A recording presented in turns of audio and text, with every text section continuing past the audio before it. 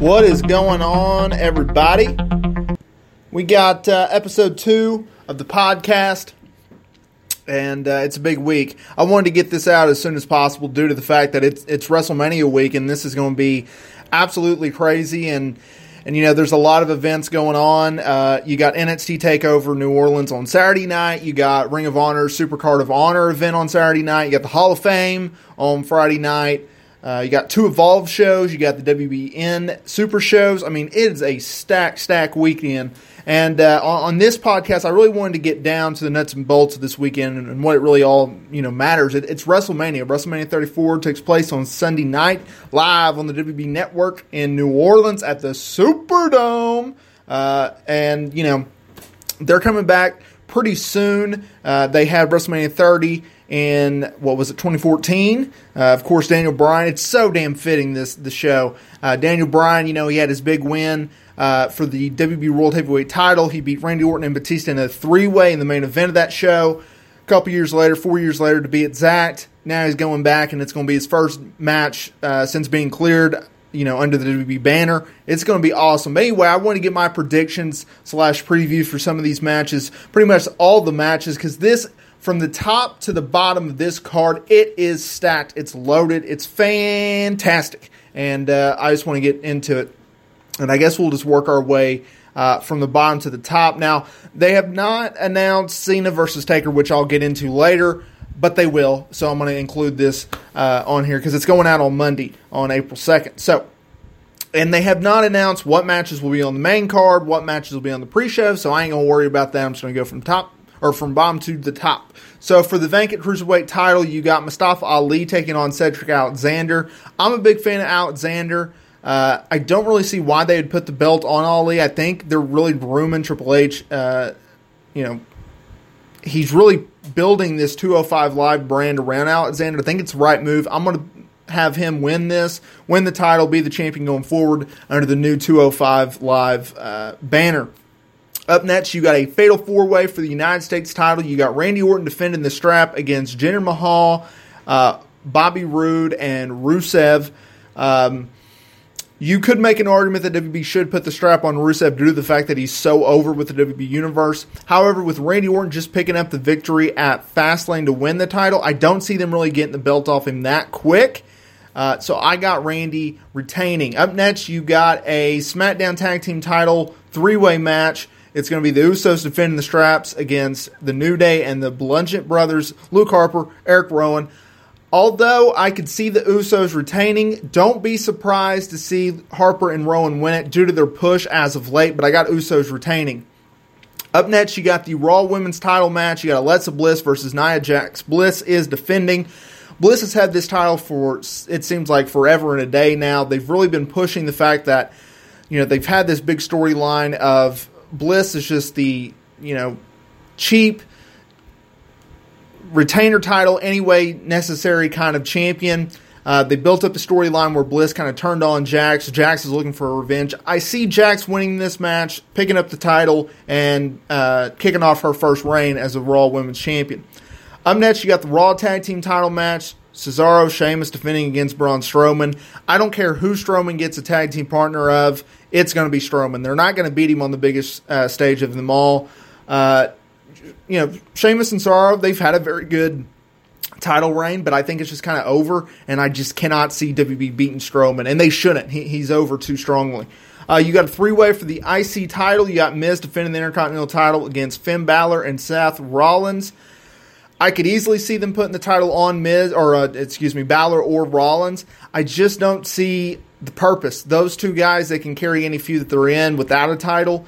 It'd be nice to see someone else, as a champion, but I just don't see them getting the title off of Miz, so I got him retaining.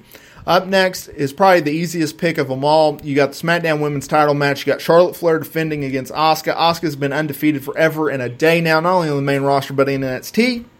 Flair's been the champ for a while. They're not going to beat Asuka at WrestleMania. There's been reports that she could go on to face Ronda Rousey at WrestleMania 35 next year in 2019. That's a possibility, but either way, I see Asuka winning this, and this will be her first title on the main roster. Up next is a match I think is everyone's looking forward to. It's Daniel Bryan, and as of this recording, it's Shane McMahon. Shane McMahon, we don't really know. We think he's going to be all right. We think he's going to, put the hernia surgery behind him until he does this match. We shall see. They're going to take on Owens and Zayn. And although this is Bryan's first match back, there's no reason for Owens and Zayn to lose due to the stipulation, which is if Owens and Zayn wins, they get their jobs back on SmackDown Live. If they don't, they're gone. Now, they could go this direction, and I don't have a problem with this. Although I have Owens and Zayn winning this match because I think they'll keep them on SmackDown, there is a chance that with the rumored WWE draft taking place in May at Backlash, that they could have Owens and Zayn lose this match, and then they eventually just get hired back on Raw, either the next night on Monday Night Raw, or just wait till that draft and do it like that. So it's kind of an either way scenario, but I got Owens and Zayn picking up the win. Up next is the People's Main Event, which is AJ Styles defending the WWE title against Shinsuke Nakamura. This is an interesting one because you have Styles, who basically is the face that runs the place, and that's just not a nickname. He really does carry that brand. And then you got Nakamura, who has challenged for the WWE title in the past, but he's always lost. I'm going to go with Nakamura. I think Styles has had his run. They want to try something new. And plus, Nakamura is mega over with the fans. So I got Nakamura. And then the last three matches, they're biggies, and they're very important for the future going forward of the sports entertainment company. You got Ronda Rousey making her WWE in-ring debut as well as her pro wrestling in-ring debut, teaming up with the man, WWE Hall of Famer Kurt Angle, taking on Triple H and Stephanie McMahon. This is a clear-cut prediction. It's Rousey and Angle. They're not going to put the evil, heel authority faction over. It's just not going to happen, and Ronda needs to, get her win. I think everyone is on the same page in the sense of they think and they should, WWE should have Rousey and Angle going over. That's just basic pro wrestling storylines. Then you got the Universal title, Brock Lesnar defending the title against Roman Reigns. They've been playing this damn match for over a year now. Reigns is obviously going over. What's going to be interesting is, A, what's the finish? And B, does Lesnar, does he stay with WWE? I could see some kind of interference by Bobby Lashley, as he's rumored and reported to be Lesnar's next opponent if Lesnar resigns. But there's also a chance that they just might hold that off for Monday's Raw. Reigns is obviously going to win this. He's for whatever reason, Vinnie Mac and the rest of the creative team, they want Reigns to be the number one babyface. They've done everything in their power to get this man over. He's in his, fourth straight WrestleMania main event because, he didn't